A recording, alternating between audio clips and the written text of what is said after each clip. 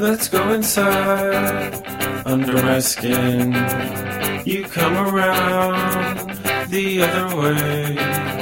A dream I have spent 30 years in one. Well, I think that's a great segue into our kind of brief discussion about we define what the acronym ACT means. We've talked a little bit at a high level that it's in the CBT tradition, and you've kind of given a bit of a preview that it talks a little bit about acceptance, it talks a little bit about mindfulness, and a little bit about values. But if I had to ask you to give me like a 5-minute overview of the six act processes and kind of what ACT is about, not just in the processes, but what its flavor of therapy that may be a little bit different. Why don't you go ahead, Jen, and just give us an overview of ACT? Oh, okay.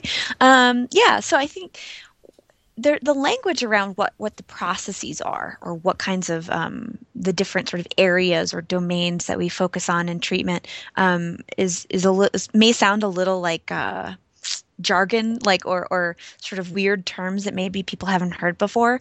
And we'll talk a little bit about them later and why we use some of those words. But so just bear with me because it may sound like stuff you've never heard before.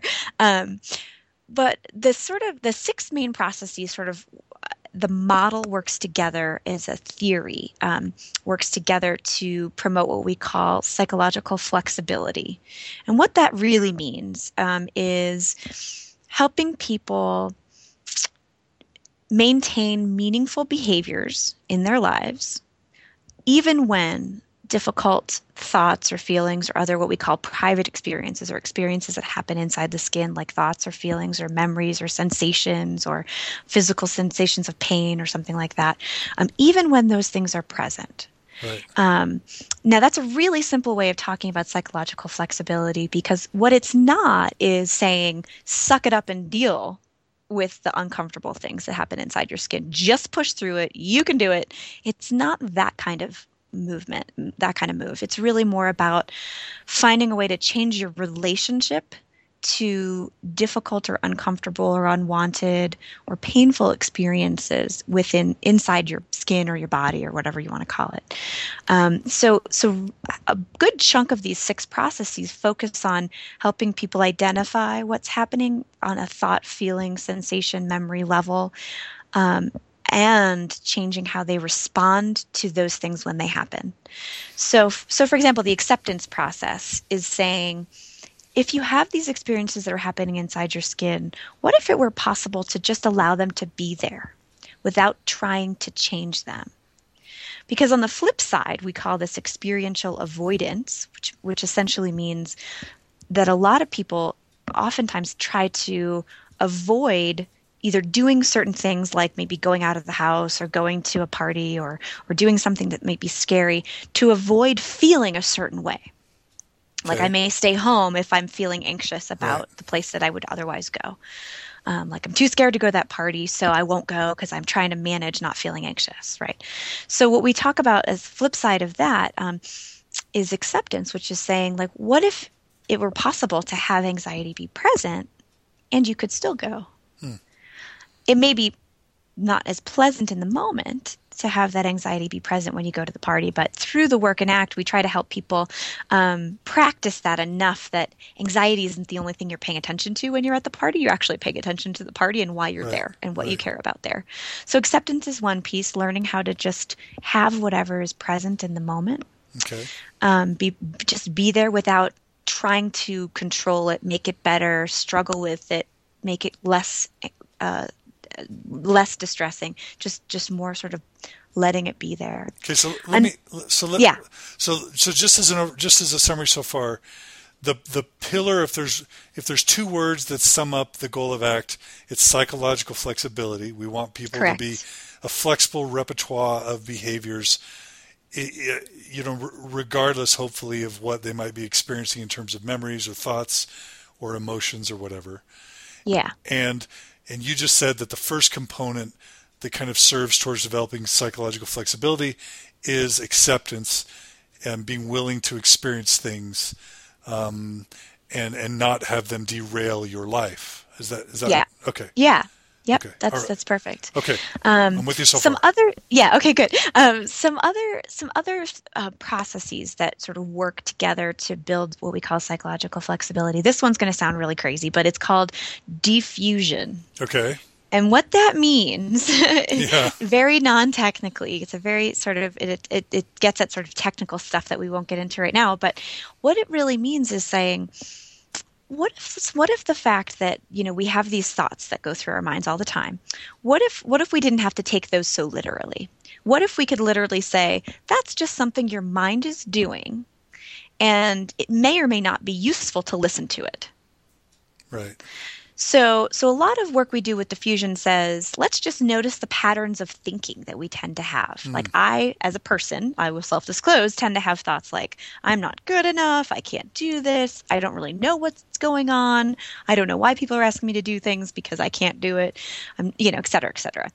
If Right. I were to listen to those, I might stay home, not do these podcasts with you, not have gone to grad school, not have done a lot of things in my life that are meaningful. Right. Because if I really believed them to be true, as a real truth that's unchangeable, I might not do things that are meaningful. So what we try to do in ACT is move towards what we call diffusion, which is helping people get some distance from their thinking patterns, but not necessarily to change them. Like I can tell you, after about 7 years of doing ACT, I still have those thoughts that I'm not good enough, that I can't do it. They just don't upset me as much. And I Right. certainly don't listen to them a whole lot more than I used to. I used to listen to them more and maybe change my behavior because of Okay. that. So that's another piece. So the diffusion is sort of Okay. getting distance, breaking away from believing our thoughts to be true. So you don't have to, just because the mind says it doesn't mean it's true. Right. Distancing from these thoughts, feelings, and emotions, and realizing that behavior can be separate from what you're experiencing. You don't have to believe it. Yeah, exactly. Okay.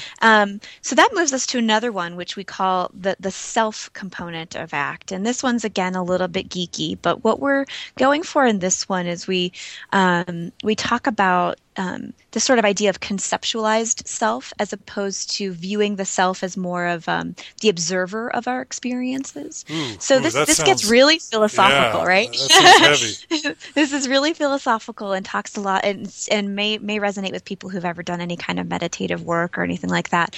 This idea of, rather than having these sort of essentially a set of rules about who we are and what is possible for us, which we would consider sort of the conceptualized self, like I am a person who is a graduate student, who's a therapist, who is XYZ, right?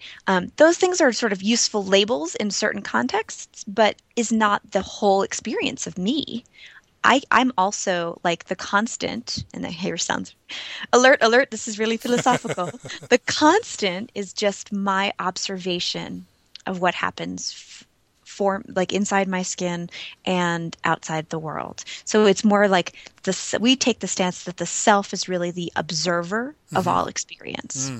And that it's not really a thing. It's just that perspective of observing, and that remains constant no matter what you struggle with. Some people might be able to identify this with their conceptions of a spirit or a soul. Is Sure, that be a terrible sure. way for people to kind of start thinking about I this? think that can speak to that very easily. Again, we're coming from a scientific platform, but Right. but in terms of how your personal experience of that may be very much in line with spirituality. And in fact, Steve Hayes wrote a paper in 1984 called "Making Sense of Spirituality" that was very much about this idea. So yeah, it can very much speak to that spiritual side. And I'm a spiritual person, and that piece sort of resonates the most with me. Okay, so it's this idea that you may experience thoughts, memories, feelings, emotions, etc., anxiety, but that there's a you behind that that's always observing and aware. And if you can build up an awareness of that and a strength of kind of personal awareness and identity, then when the thoughts and feelings and emotions and memories come, and the pain, that doesn't necessarily have to become you or take you over, because you're strong, your awareness of yourself is strong enough that those other things become more like darts that bounce off instead of chains that bind you. Is that kind of what you're saying? Ooh, yeah, I like the way you said that. Yeah, Okay. yeah, I think that's a really nice way of thinking about it. And in order to get sort of all of these processes to practice them, acceptance, diffusion, this sort of observer self perspective. What we focus a lot in ACT, and here's the mindfulness piece, on what we call contact with the present moment, which is really about learning how to show up to what's happening right here, right now. And if you think about yourself as that sort of observer place, what are you watching? You're watching thinking as a process. You're watching thinking as something that happens almost like a screensaver going across a computer screen. Right. Like it just sort of happens, something you can notice as a little bit distant from you. You may notice certain emotions or sensations in your body, and those are useful sometimes to identify. And you may notice things in your environment that are really important. Like if I'm like, I don't know if anyone listening has ever done this, but I do this unfortunately a lot. I'll be driving home and I won't have any memory of how I got home. Like I wasn't actually what we would call present Right. to my environment. Really, or I would say I was mindless and not paying attention to my environment because I was stuck in my head. Right. That would not be contact with the present moment. That's stuck in what's happening in my head happened 5 minutes before or is about the future. So it's all past and future stuff. Like I'm thinking about what I'm going to cook for dinner. Am I home cooking dinner right now? No, I'm in the car. So I'm in the future or the past rather than in the present. And this is something that all of us humans struggle with, is this idea of being in the past or the future and not in the present. And so what we really focus on is when you're doing something, can you show up to that you're doing rather than getting caught up in your head or your experience of pain or your experience of sadness or your experience of whatever else might be happening for you. Like that may be there, but can you also like figuratively keep your hands on the steering wheel and pay attention to the road to drive home? Right. So, And so kind of this contact with the present moment, this mindfulness, this awareness, that's kind of, like Eckhart Tolle used, when I read him, you don't have any power of the past. It's gone. The future you may or may not even get. The only place where you have the potential to influence your life is in the present with the decisions that you have right in front of you staring at you. And so if you can cultivate that sense of awareness of the present moment, then you can have the power to make big changes in your life instead of getting stuck in the past or future, right? Absolutely. And this transitions really well into the last two processes, which talk about behavior change. So can you identify, and this is something you work with therapists on or with self-help books really in detail, can you identify the areas of your life that are meaningful to you or domains of existence that are meaningful for you? So relationships, perhaps work or career, perhaps community building, or perhaps, whatever that may be for you. Can you identify areas that are meaningful for you and what you would like to be about in those areas? And then from that place of identifying what we call the values within ACT, can you take steps to committing to living consistently with those things?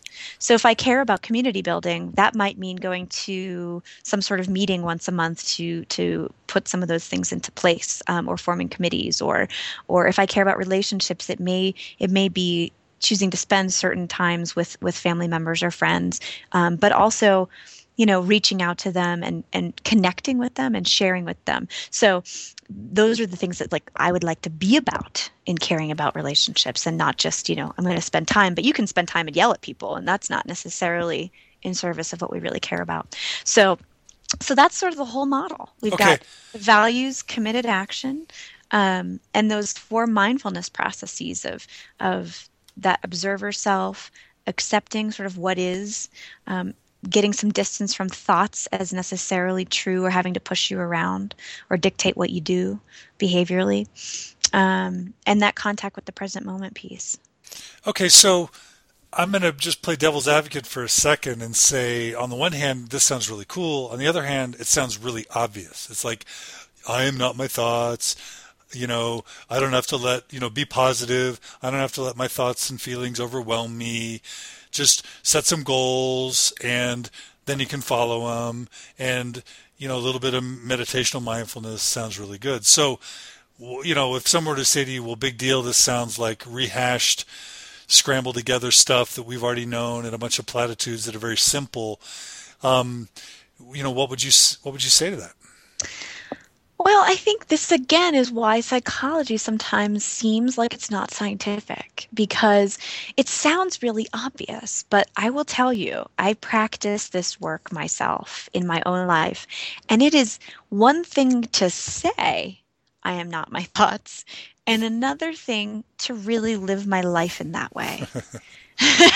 And it's actually and for a lot of people who are functioning very well, who are healthy, who are happy, I would say that probably they're doing a lot of these things just instinctively, and they've been able to just find paths that work for them. But for the people who walk in the door and ask for help, you know, let's just take, for example, someone who has, say, panic disorder, which is a kind of anxiety problem where people will just have a panic attack, which is racing heart, really fast breathing. People feel like they're having a heart attack. It is really unpleasant to have a panic attack. I've had one. It sucks. Right. And I had one like a year ago, and I've been doing this work for like 7 years. And let me just tell you, even knowing what I know about this work, it was really hard to, in the moment, recognize, be present, notice what was happening, and really be willing to let it be there. Because it's really scary to have those things happening. Right. To feel like your heart is racing, to have the thought that you're going to have a heart attack and die. Right. And for me, I had a panic attack in the middle of a long run in the middle of the wilderness, and no one was around. I had no cell reception. So, just amps up the process. So it's very difficult to do these things when it really matters for a lot of people. And for a lot of people, they do it great and can live their lives meaningfully. But I would just say that if you're struggling with these things, you're not alone. And it may sound simple, but it takes a lot of practice. Right. Okay. And that's been my experience as well, that living this is totally different than being able to talk about it. And that sort of speaks to the experiential piece of ACT. So talk a little bit about the experiential component to ACT. Yeah, I hate the word experiential. Oh, sorry. No, it's okay. What's a better word? And the only reason is because I think it sounds like such a psychologist word. So what we mean when we say experiential is really the idea that your experience is important. And your experience can be thoughts, feelings, stuff that's happening, memories, stuff that's happening inside your skin. So what we mean by experiential work is really just what's going on inside your body. Can you identify that? Can we do exercises in the room together, or if you're at home doing a self-help book or listening to something online, what are some things that you can do to practice relating to your experience in a different way? So that it's not, oh my God, I'm having a panic attack, I'm going to freak out and get totally caught up in that experience and not be able to be present with what's really around me and move on in my life.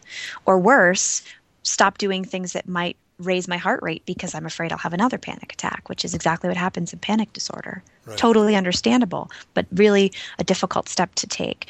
So when we say experiential work, it's really just about, there's no magic here. There's no mystical thing that happens. We might close our eyes and practice relating to our experience in a different way, but that's really all it is.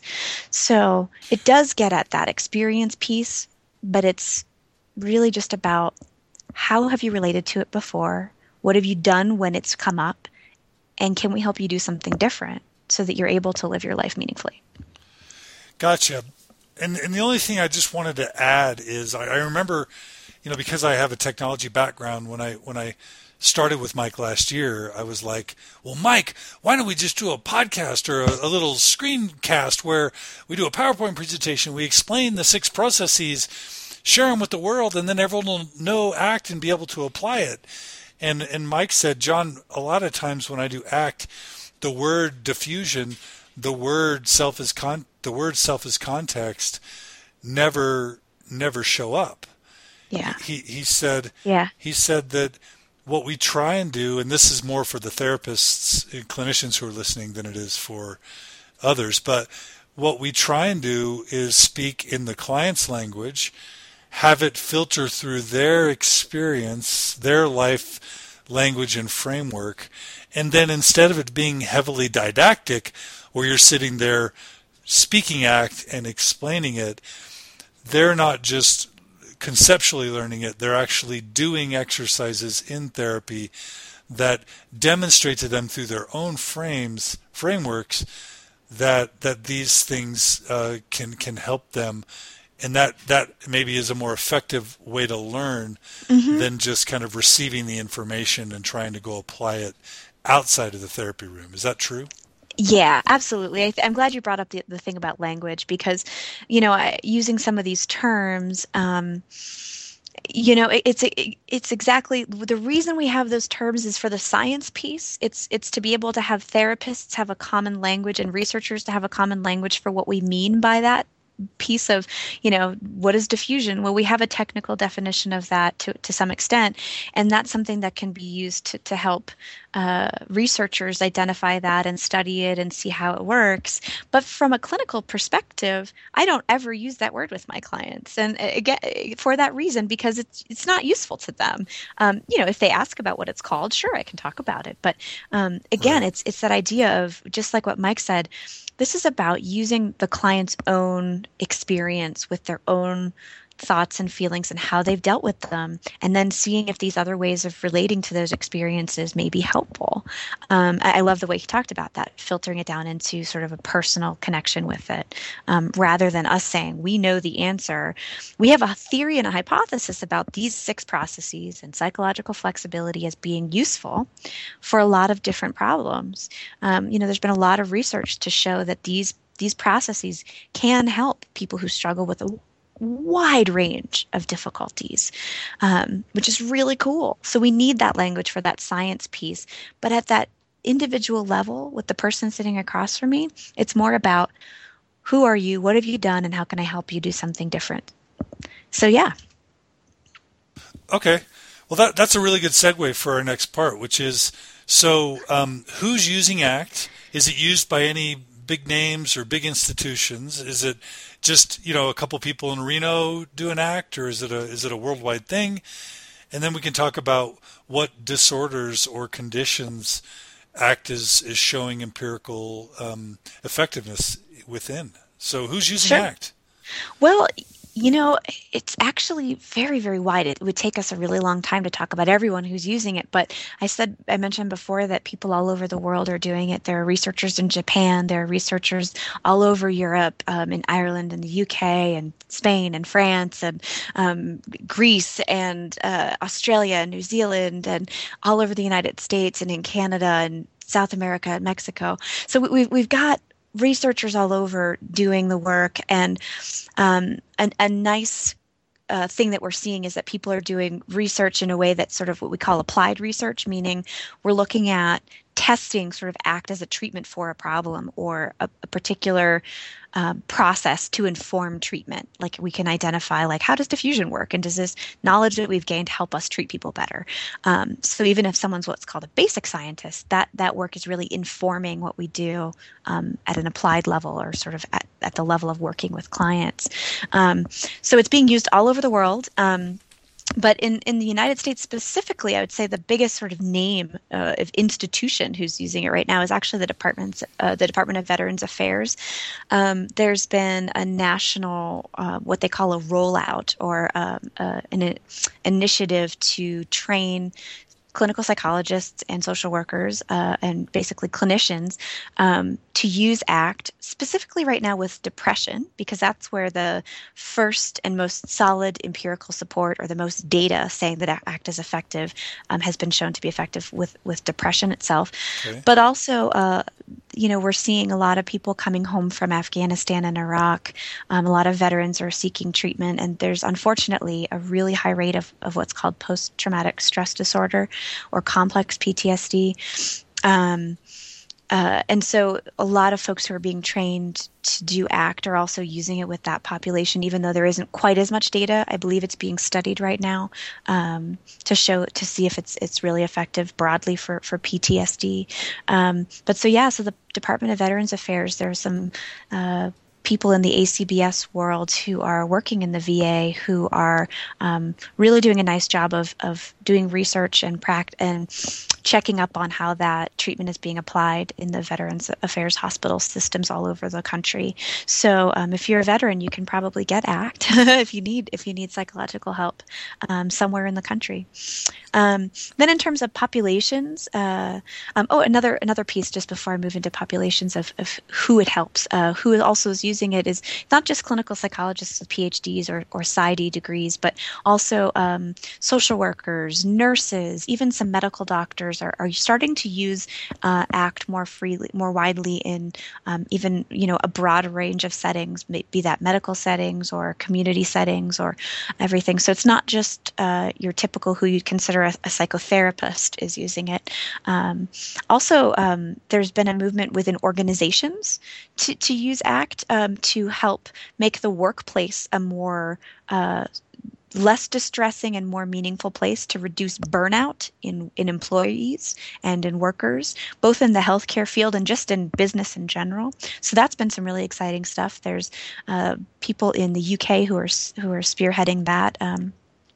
So there's a lot of interesting ways that ACT can be applied. Also, even at the community level, ACT is being used to help children, families, schools, parents, just community level organizations to be more what we call psychologically flexible and to help people cope with difficult experiences more effectively in ways that we think may be more healthy based on the research. So that's really exciting. How many members of ACBS are there? Right now, there's about 3,000 worldwide. Okay, so there's at least 3,000 people who care about either researching ACT or clinicians who would come to an annual conference to learn about it. I'll just add that, like, I'd say there are university counseling centers, at least all over the U.S., where this is being used, private clinicians, as you talked about, hospitals, mental hospitals. I know the International OCD Foundation, considers ACT to be an important complement to exposure and ritual prevention. I guess what I'm trying to say is it's becoming a major player within the CBT world, and it's becoming something that therapists all over the world are trying to learn to put in their toolbox as a type of therapy to treat their clients. Absolutely. Yeah. And, just to give a broad overview of the sort of traditional areas of clinical psychology that people are working and have shown really good data, really good evidence that it can be helpful is substance abuse problems. You mentioned OCD, anxiety problems. We already mentioned depression. Also helping people with psychosis, just manage having hallucinations and delusions and other kind of symptoms related to psychosis.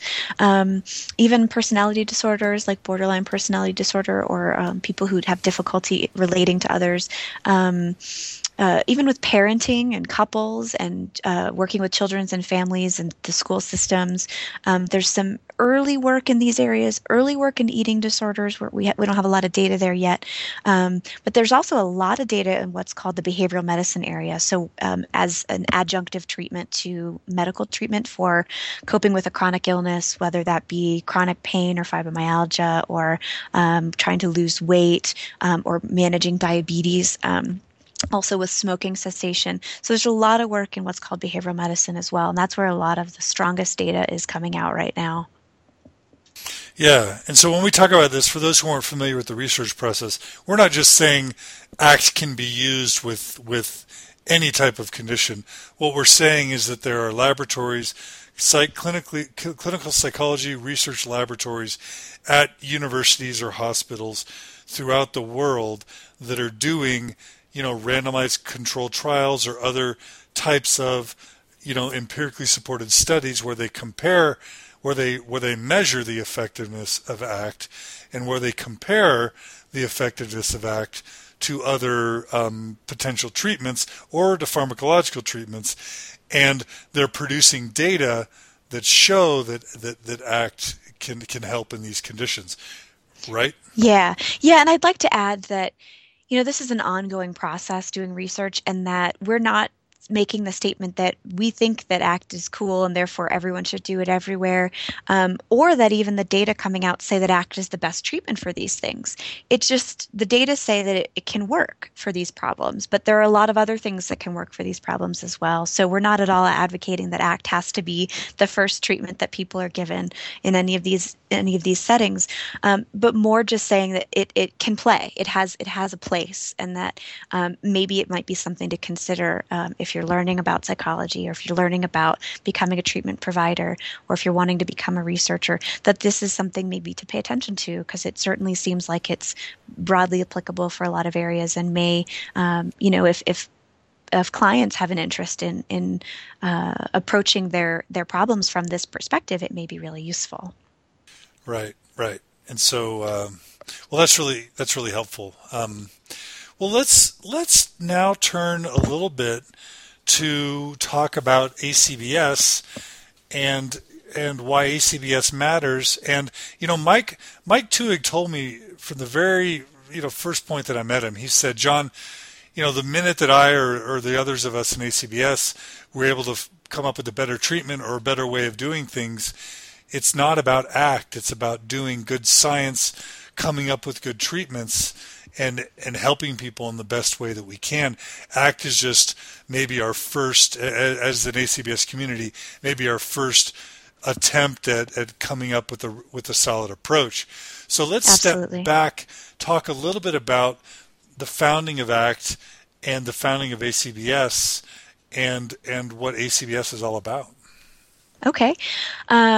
Well, I think at its core, if we look at the word Association for Contextual Behavioral Science, there's a lot of pieces inside why this scientific organization came together. But what ACT really stands on, we talked about it being a cognitive behavioral therapy, and what ACBS really stands for in terms of science is really about this idea of behavior change. It's a science of behavior change. And so what that really means is we want to understand how behavior works and how we can best set up things in the environment or practice things such that we're able to change behavior for a particular goal. So that's really what ACT is at its core. And we just see these areas where people tend to get stuck and have difficulty in making behavior change that's meaningful because of these sort of private experiences that happen that can be difficult. And ACBS is really about this science of behavior change. It's about understanding these things and how we can best influence ourselves and our clients to live more healthily from a scientific standpoint. I should just jump in. I'm learning about this, but there was sort of Freudian psychodynamics, and we'll be doing a whole podcast sort of that really touches on the history of all this. But as I understand it, there was kind of this big wave of Freudian psychodynamics, and then Skinner came around and did this behaviorism stuff, and Pavlov and Skinner about dogs and behaviorism and rats and all that stuff. And babies in boxes, yeah. and I'm skipping over a lot of stuff. But then there was this sort of movement into cognitive therapy where it moved to being about thoughts and helping people challenge and reinterpret their thoughts. And so that they could live more meaningful lives. Exactly. Yeah. To change the behavior. And then people said, well, let's combine them. Let's do behavior and thought kind of stuff. And that's kind of where CBT came around. But maybe where ACT sort of differentiated itself, and there are others that were a part of this, and we'll talk about that as well. But it turns out that trying to change thoughts can be problematic. And so why the emphasis on behavior? It's not that thoughts are irrelevant. It's that sometimes the worst thing you can do to try and loosen a thought's grip on your life is to proactively try and attack it or change it or alter it. And so ACT is less concerned about what you're thinking. ACT's focus is on how you're living, and if you can live a meaningful life and have those thoughts coming, that's okay. But if we had to come down on one side, we're more concerned about your behavior and how you're living than whether or not you can get your thoughts exactly right. Is that fair to say? Yeah, I think that's a really nice way of covering that really at a very basic level. Yeah. Okay. Yeah. So I think, so ACT was sort of developed, just do a quick history lesson. So we mentioned Steve Hayes earlier, who's my advisor here at UNR, but he worked with a number of other individuals. And even though the sort of first ACT book that was published in 1999 was published with Kirk Strassel and Kelly Wilson, which were Kelly was one of his students and Kirk was a colleague up in Seattle, actually, where I will be soon. And the three of them wrote the book, but it was actually based on work that had been done here at UNR and up in Kirk's work up in Seattle through a lot of different people's input. So it wasn't just those three people who were doing this work, and they were taking that perspective, exactly what you were just saying, that this idea of challenging thoughts may not be the most useful way to go. This idea of trying to get thoughts under control in order to change behavior was necessarily the way to go. Right. And so they were doing this work in the early 80s even. One of the first ACT studies was actually not called ACT. It was called Comprehensive Distancing with Rob Zettel, who's now a faculty member in Kansas. And they were looking at that very piece, and they saw some interesting things there. That didn't quite sort of map on to what they were hoping for in terms of outcomes, that the idea of this changing the thought wasn't really helpful, but maybe changing your relationship to the thought would be more helpful for some people. So again, not to say CBT in that form isn't helpful for some people. It is. It's just that it isn't helpful for everyone all the time. Right. So that's how research really began, and it really started looking at that cognitive piece. And so a lot of the work in Steve Hayes' lab in the 80s and mid-90s was actually not so much on the ACT side, but more on the underlying theory about language and thinking or cognition, called relational frame theory. And let me just pause you for a second. So it was great that there was this treatment that was potentially going to help people, but it sounds like Steve and others kind of asked the question, well, we don't want to be selling a treatment until we understand why it works and what the treatment is based upon, so that we have a theoretical framework and an understanding of process to then know why the treatment's working and how it works, right? Exactly. Okay. Or we call that sort of a bottom-up approach. We're taking the approach that we want to understand what's happening sort of at the bottom floor before we get up to the top floor, which is intervention or psychotherapy. Right. Gotcha. So that's essentially what Steve's lab did, and a lot of other labs in the country here were focusing on in that time, was more understanding the sort of basic, sort of really geeky, basic theory kind of research. And it was really interesting, the kinds of things they found. And when we talk to Steve and some other folks throughout the podcast, when we talk about the history and development of ACT, we'll get into a lot more of that. But so folks saw that there was a science that could underlie this therapy that, they thought was cool, but they wanted to be, thoughtful about how they applied it and be responsible about applying it with some kind of understanding of what was happening sort of at the bottom floor level. And that's still an ongoing process, even though the treatment's been being done since about 1999.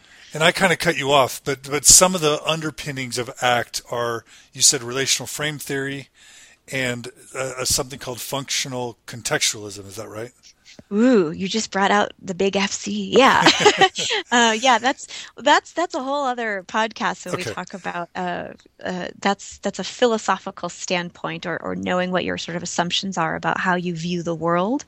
So that's a fun and exciting journey for another day. But but yes, it definitely takes a philosophical stance of seeing the world in a particular way. Okay. But in terms of the therapy, so people were as the therapy was being developed, so too was this underlying treatment, this underlying basic science that was very much founded on sort of B.F. Skinner's behaviorism, although it was a modern approach to that that dealt with thinking in a different way than Skinner ever really did. At least Steve and some other folks would argue that. But so ACT started to be being done in counseling centers and hospitals and other areas in private practice, and people started testing it. And then around in 2005, 2006, we had a major conference that took place in London, and prepping up for this conference, we called it the World Conference. Sounds kind of awesome and ominous. At that time, it was the ACT and RFT World Conference. they there was some thought about building a scholarly society that would support the development of ACT, but also the development and ongoing development of this underlying basic science of RFT and these sort of behavioral principles. Right.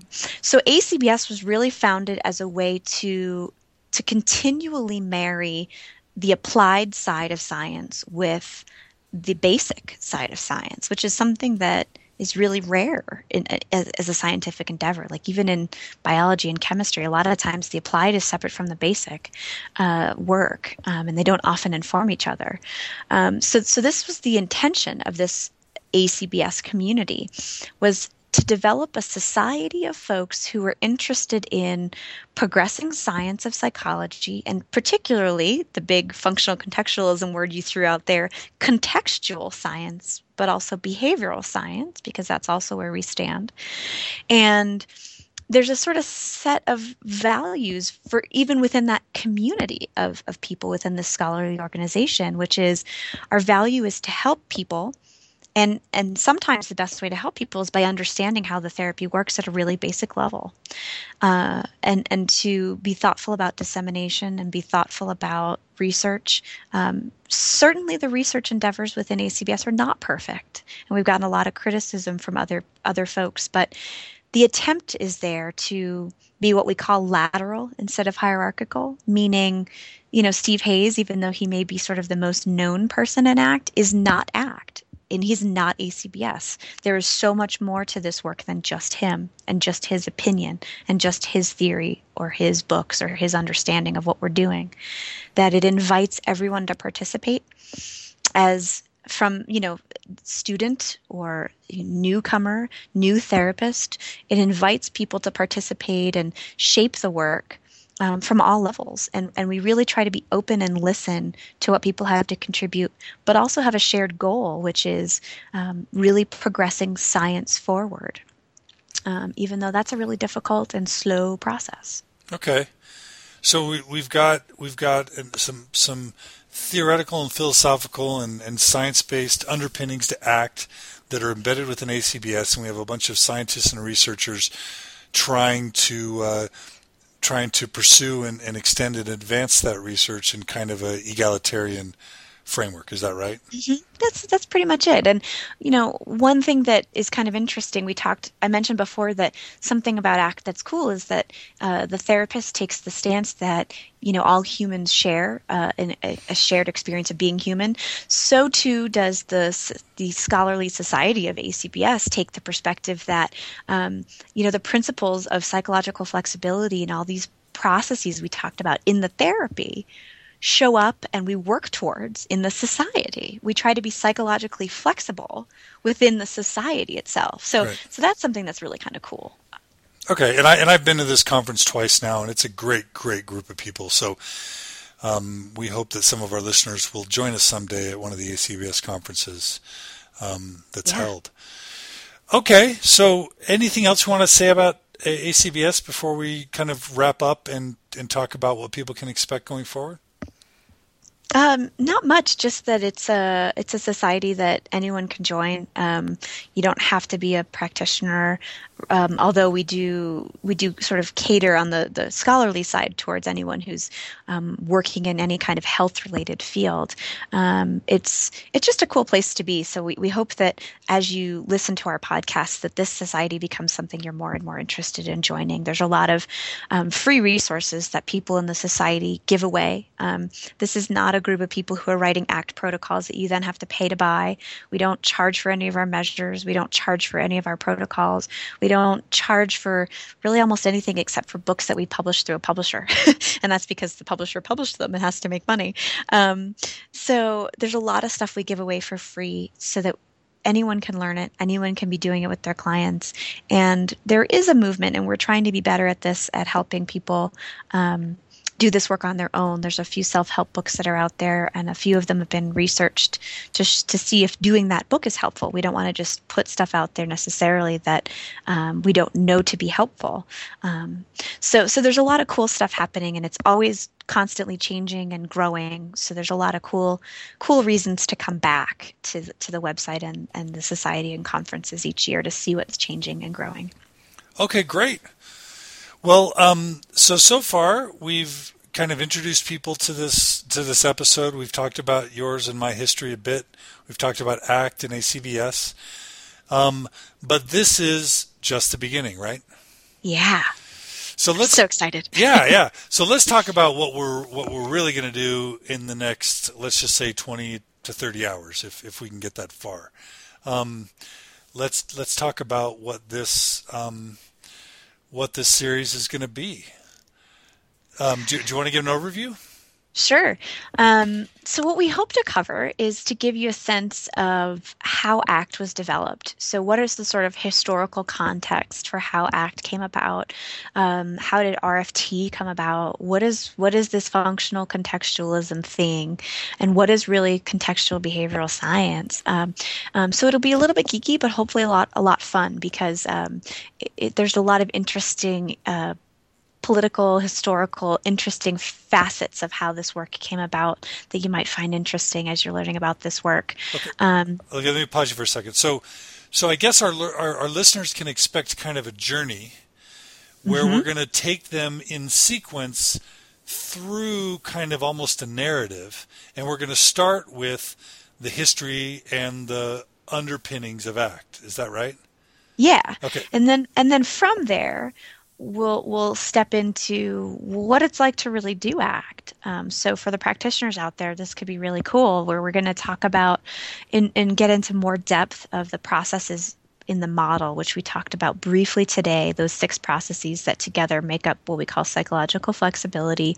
And we're hoping to get a lot of different people's input on what those things might mean, and also how it looks to do ACT. And we hope to put some of those things out there for you, some of the exercises that people use when they're doing the therapy. So they can expect at least a deep dive on each of the 6 processes, an episode in and of itself, where we talk about the process, we talk about how to approach it, and we give examples so that people can have lots of rich materials to be able to handle each process effectively. Is that right? Mm-hmm. Okay. Yeah. Excellent. Yeah.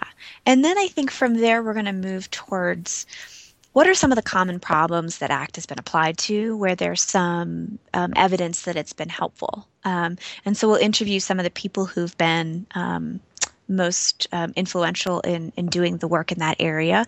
And so you'll get a sense of sort of what it's like to apply ACT to those particular problems and to helping people who might be struggling with those things, from anxiety to any of those behavioral medicine issues we talked about, depression, etc. And so we'll give you a flavor of what that might be like. And then So a deep dive. So like we could see a whole hour on ACT for depression, ACT for OCD, ACT for eating disorders, ACT for couples, ACT for parent training. Is that kind of what you mean? Yeah, that's what we're shooting for. With whoever, an expert or two from that field per episode. Okay. And then finally, what we'll do is really, once you've gotten sort of a much better understanding of what ACT is, how it's been developed, and how it's been applied to some common problems, sort of coming back full circle to this idea of this society of the Association of Contextual Behavioral Science. What is contextual behavioral science? And when we're saying that there's this meaningful piece here about science and progressing what we're researching and what we're doing, and how we can make sure what we're doing really is helping people where they need it. We're going to hopefully get some podcasts with folks who are sort of thinking outside the box a little bit, moving beyond just the application of the therapy to the real world environment, the real world clinical environment, where you're not getting somebody somebody who's been trained in ACT for 7 years in a clinical psychology PhD program, where you're getting someone who's trained somewhere else and is on the ground doing real work and doesn't have time to do that kind of training. How can we help bring those processes to those folks? Basically ACT throughout the international community. We'll talk again about this idea of RFT and why a clinician might actually care about it. Right. Even though it sounds really super geeky, why you might actually want to know about that as someone who's a practicing clinician. We'll also talk about something that is a term I'd never heard before, which is philosophy of science. Those things never really seem to go together in my head, but there is such a thing as philosophy of science and what that might mean and why we might care about that. Also criticisms, future directions in the research, what kind of research is going on and where we see the continuation of research to be happening over the next few years. I think that criticisms, just do a whole episode on people's problems with ACT and where it doesn't work and what's wrong with it and where it falls short. That would be a great thing to do too. Absolutely. We're humble. Okay, cool. We try to be. So I guess this could seriously end up being a good 20 hours at least of a deep dive. There's kind of a historical value, I think, to what we're trying to do. Hopefully there's a deep practical value for individuals, people seeking help, for people, for clinicians, and for researchers. We're hoping that all those groups of people can find some value from what we hope to give you. Yeah, I hope so too, John. This will be a fun journey. Okay, so let's just give people some final thoughts on what they should and shouldn't expect from this series. It's sounding a little bit like, what we probably want to try to avoid is that we're selling ACT as the way or as some religious kind of movement. So set our expectations there. Oh goodness.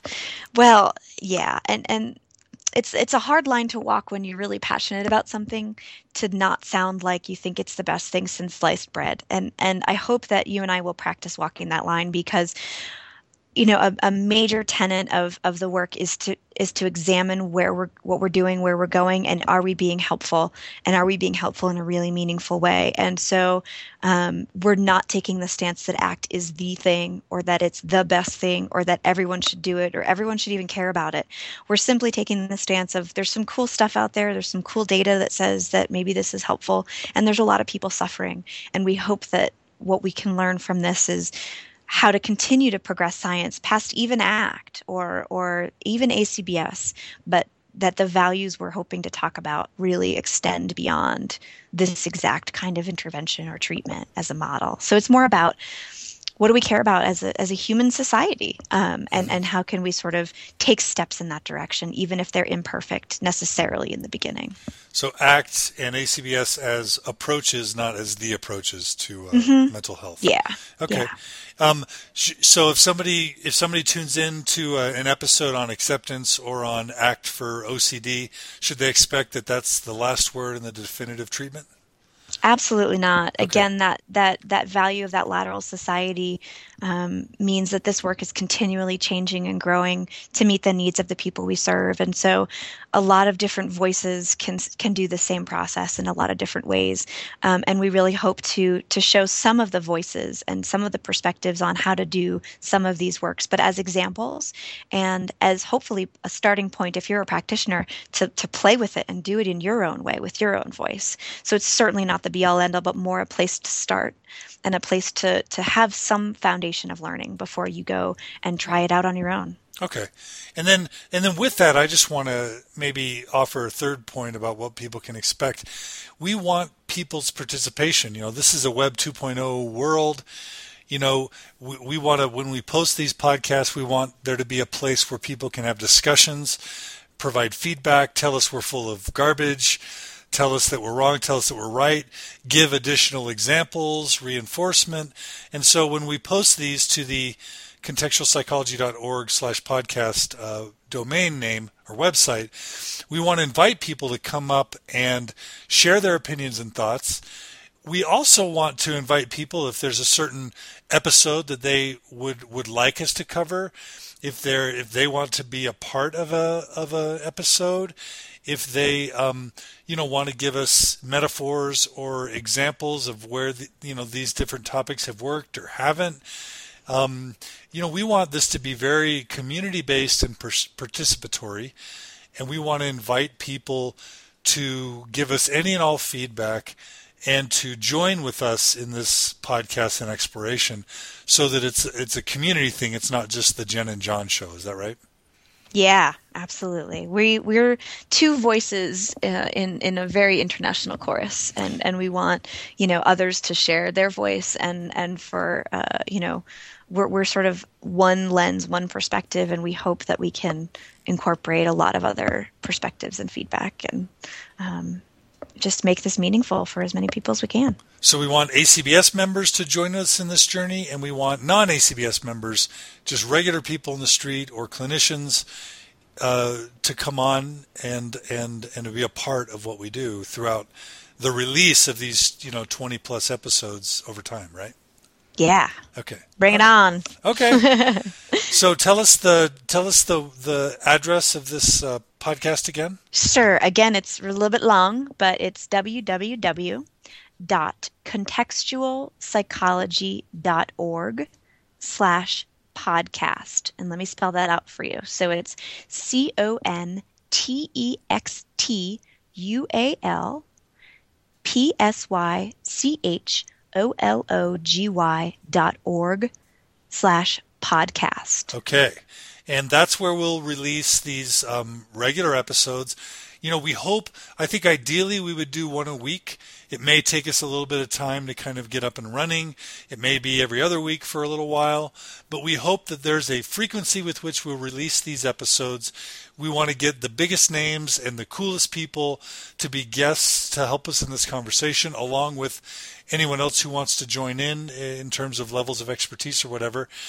And they can expect that we'll release these podcasts with some frequency. There will be opportunities for comments on the released podcast episode, so that people can have discussions there. And then maybe we'll set up an email address where people can email us and give us feedback through email as well. Their ideas, their feedback, their complaints, their kudos, whatever they want to do. And we don't have that email address yet. But by the time we release this, we will have that email address posted to the very first episode. And my guess is that we can do podcast at contextualpsychology.org. Does that sound like it might work? We might be able to get that, yeah. Yeah. Or we're in the middle of tech changes to our website, so things are a little slow. But yeah. Or maybe we'll grab actincontext at gmail.com. We'll do one of those two, but we'll figure that part out later. Cool. Okay. Well, Jen, any parting words for our listeners before we end this first inaugural episode? I feel like we are heading on a really cool journey, and I hope that you stick in there with us, because as we progress through this, and John and I learn from each other actually, and talking about this work, that this will be meaningful, interesting, and that your participation in it will help shape it to be something useful for you wherever you're at and whatever your walk of life is. So I'm looking forward to the future, John. All right, Jennifer Plum. Well, you've been a fabulous co-host. I appreciate all the wisdom you've shared with us today and your insight. And to our listeners, thank you so much for joining us today on Act in Context podcast. Please share this with your friends and family. Facebook it, Twitter it, blog about it. Do whatever you have to do to kind of spread the word. And again, this is John DeLynn signing off with Jennifer Plum, and we'll talk to you guys very soon. We'll see you soon. Take care. The Act in Context podcast is a production of the Association for Contextual Behavioral Science. Please check us out at contextualpsychology.org/podcast. Music was brought to you by Armory.